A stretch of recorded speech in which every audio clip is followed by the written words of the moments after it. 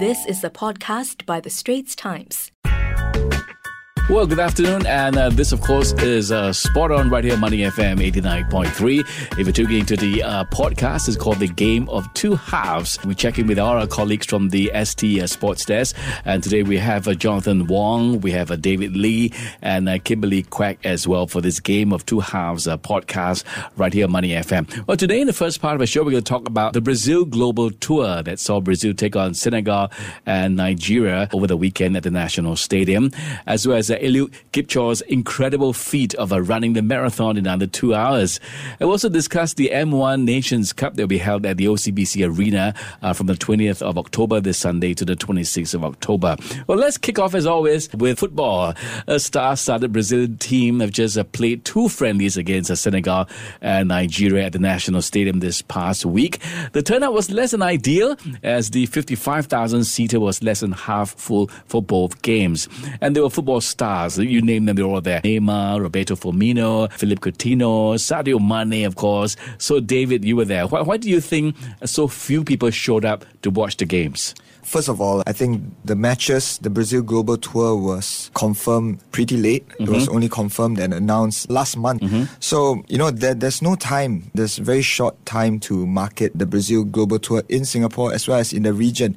Singapore is a relatively small market compared to other football-crazy nations. Whereas our neighbours, Indonesia and Thailand, they have a bigger market. It would have helped they had more time to market in these places. Mm-hmm. But with just one month, it makes it hard for people from Malaysia, Thailand or Indonesia to plan to have a short holiday here. Mm-hmm. So I think that's one reason. Okay. And also maybe the poor turnout could be attributed to also spectator fatigue. Okay. Back in 2014, you make a direct comparison. Brazil were last here in 2014 when they played against Japan. Mm-hmm. Back then, more than 50,000 turned up to watch them play. Mm. But also, you have to take note that in 2014, Brazil haven't been here in a while. People were curious about them. People were curious also about the new national stadium, right, which was just built ready in the same year. And it was a time before we had International Champions Cup, which first took place in 2017. Yeah. So, now football fans in Singapore are spoiled for choice. Maybe some people say, Singaporeans can't have too much of a good thing. Right. Just in July, we had the ICC with Manchester United coming to town. And next month, we have Manchester United and Liverpool Masters coming next month. So, all these factors. And there was also school exams this month. Yeah. So it was really sort of an unfortunate timing for the Brazil Global Tour organisers. Mm. So what have you heard on the ground from the tour organisers? What's their reaction? What the response to that? I haven't heard much from the organisers, but from the Brazilian players, they were surprised. They expect to play in front of sellout crowd. Mm-hmm. Casemiro was saying, surprised, when we go back to our hotels, there are many fans out there waiting for autographs and Wi-Fis and whatnot. But, it's surprised when we go to the stadium, it's half empty. Mm-hmm. Yeah, so organisers will have to think twice their strategy for future tours of such big teams. And maybe pricing is one factor as well. Mm-hmm. It was $49 for the cheapest tickets. Maybe they have to consider, with so many events, activities going on, right. Price point could be one factor. That's something to take note as well. Yeah. But David, do you think that this will affect Singapore's reputation as a destination for world-class sporting events? It's definitely not a good look, when this gets beamed worldwide and you see so many empty seats. Mm-hmm. But the plus points for Singapore is that, we have a good reputation. The organisation and infrastructure are there. Mm. We have such capabilities, and this is a one-off international friendly. We have had a good track record of previous world-class sporting events like WTA finals, even the Formula One, even the ICC. Mm. If you're going for a direct football comparison, the ICC was a success. So I think it's not a good look, but it will not hurt our reputation that much. Mm-hmm. But organisers, like I said, have to think twice their strategy. They have to consider which teams have a stronger pool in Singapore. If the likes of Neymar can't even sell tickets, who can? It could be the Manchester Uniteds and the Liverpools, because when we look at the crowd, there were many in the red jerseys of Liverpool. They were out there to catch Firmino, they were out there to catch Fabinho, even Sadio Mane. So probably only these teams have the pool, or whichever team Cristiano Ronaldo plays for. Okay, well, that's David Lee there checking in on the Brazilian tour here in Singapore over the weekend.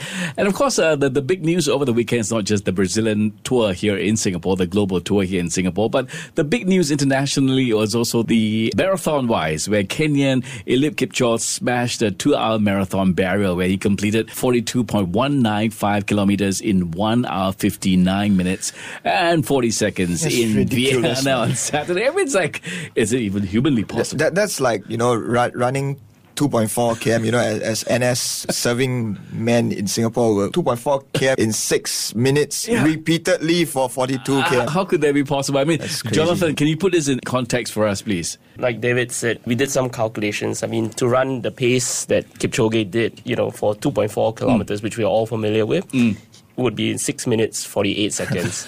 And you would have to do that 17 and a half times consecutively. Exactly. I mean, we can't even run under 10 minutes.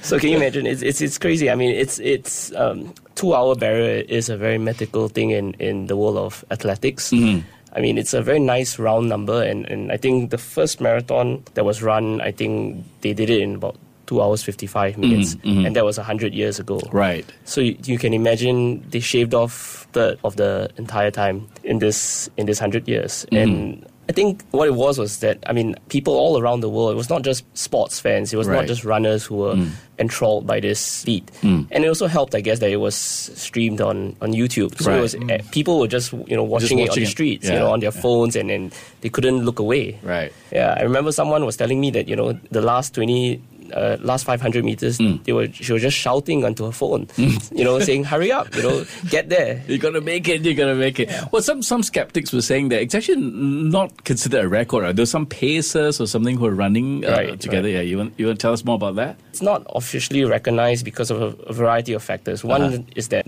like you said, there were pacers. I think there were 41 international runners, I mean, who were world-class athletes. You had Olympic champions, world champions who were part of the team, and they broke off into groups of 7 and sort of ran in a 5 in front of Kipchoge and 2 behind to sort of keep him on track and also protect him from the elements. Okay. So that was one factor. The fact that there was a car in front of them, an electric car, I think, that was going at a certain pace, and it also sort of beamed green laser beams onto the floor in front of them so that they kept to the correct pace and they also kept in the correct positions. Oh, okay. And even the route was selected carefully to make sure that there was very little incline. I think the weather when he started at 8:15 in Austria was 9 degrees Celsius. So that was very cool as well. And there was no other competition. It was just him on the road running with his paces. So all these factors, essentially a science experiment. And I mean, the company that backed it, Ineos, I mean, I think they spent reportedly 15 million pounds to organize this entire thing. Wow. So it's a massive science experiment. And I mean, obviously, he had all the conditions favorable to Kipchoge. Right. But he still had to run 42 kilometers. Well, he did achieve the record for sure. I mean, what do you find interesting about athletes like him? What do you think? Right, I mean, my colleague Rohit is writing a column on this today. I mean, people like Kipchoge, people like Michael Phelps, which is what we want. People who push the boundaries of what is possible. For so long, no one thought that you could win 8 gold medals at the Olympics, and Michael Phelps did that in Beijing. Forever, no one thought you could run sub 10 seconds in 100 meters, and, we've done that. Usain Bolt has redefined what we believe sprinters are possible. And Kipchoge, I mean, it may not have been a record, but the fact that a man has been able to do this makes us believe that, anything is possible. Sorry, I just got mind blown by this thought that, 42 kilometers in 2 hours. This means that if he was to run from Pasir Ris to Boon Lay in a traffic jam, he could be faster than cars. That's a good comparison. Insane. That's a good comparison. Okay, so we certainly hope that you're enjoying this Straits Times Spot On and Game of Two Halves. Of course, you listen to Spot On live on Money FM 89.3. You can subscribe subscribe to Game of Two Halves on the Apple Podcasts, Google Podcasts, or Spotify, and like us and give us a rating as well, right? So back to the second half of our conversation with our ST Sports podcasters. We're going to bring in Kimberly Quek right now. Well, Kimberly, the M1 Nations Cup, which begins this Sunday, will be the final tune-up for next month's SEA Games, where Singapore's netball team aims to reclaim the gold medal from Malaysia. I mean, the netballers will test their skills against 6 teams, I understand. Botswana, Cook Islands, Ireland, Namibia, and Papua New Guinea as well at the Nations Cup. So tell us, what can we expect to see from the team at the M1 Nations Cup? I think this is going to be a pretty exciting tournament for them because they're coming up against some top-level opponents. And it's the final tournament for them before the SEA Games. And they're aiming big at the SEA Games. They want to get back their gold from Malaysia. So I think this year has been a pretty intense year for the netballers because they just came back the World Cup in July and they faced some of the world's best opponents there. And I think it's been quite a learning journey for them in terms of learning to compete at a top level and, discovering where their weaknesses are and where they can improve as well. And I think the last time I spoke to them, which was a few weeks ago, they seem pretty positive. They are really trying to gun for that gold and also perform well at the Nations Cup. Yeah. And what do you think of the Singapore's SEA Games, the gold medal chances when they travel to the Philippines? Like I was saying, they seem very confident of getting the gold, and they are going to face some tough competition from Malaysia. Malaysia's netballers are now training full time, and they've also brought back their coach who guided them to the goal at the 2017 SEA Games. But I think despite this, the netballers are training really hard. Like they're training 6 times a week now, and a lot of them also have to juggle their school and work at the same time, but that hasn't deterred them from aiming for that goal. And I think they seem pretty confident about it, and I think they do have a decent chance at. And what do the rest of the gentlemen here feel about Singapore's netball chances for the SEA Games? I think Singapore have been trailblazers on the netball front, especially in Asia. It's not easy for them to face bigger opponents like from the African nations, even from Australia, New Zealand and England, but they're giving them a good run for their money, and we should definitely back them. They're trying to get the gold back from our old rivals, Malaysia. But it's a good time to show our support for them. It's held on home ground, this Nations Cup. While we are on the topic of poor attendances, at football games, I hope to see a good attendance, a good crowd from the netball community showing up to support our own at the OCBC Arena. Well, I've been to some games before, some netball games before, and the support were usually very intense. Right. Very intense. As a most competition, I think, especially when the arena where it's so close up, you can really feel it's end-to-end action, compared to football games, sometimes you get one goal or not at all. Netball is a sport where it's action by the minute, by the second. So it should be good action this weekend. So you'll be rooting for the Singapore team, Kimberly? Yeah, for sure. Okay, so of course the SEA Games is just around the corner. It's towards the end of this year, and this time it's going to be held at the Philippines. So I'm sure the Singapore netballers will be all set and ready for the big competition that's coming up. And of course here as well in Singapore, we talk about the M1 Nations Cup, which is happening this Sunday all the way through. So make sure you give support as well to the team. So this has been the final whistle for our sports discussion of the week. We hope you really enjoyed listening to us. Glad to have all of you in the studio today. Thanks, Bernard. Thank you. We have David Lee, we've got Kimberly Quek, we've got Jonathan Wong, and we certainly hope that you enjoyed our podcast, also our show here on Money FM 89.3. That was an SPH podcast by The Straits Times. Find us on Spotify, Apple or Google Podcasts, or streaming on Google Home.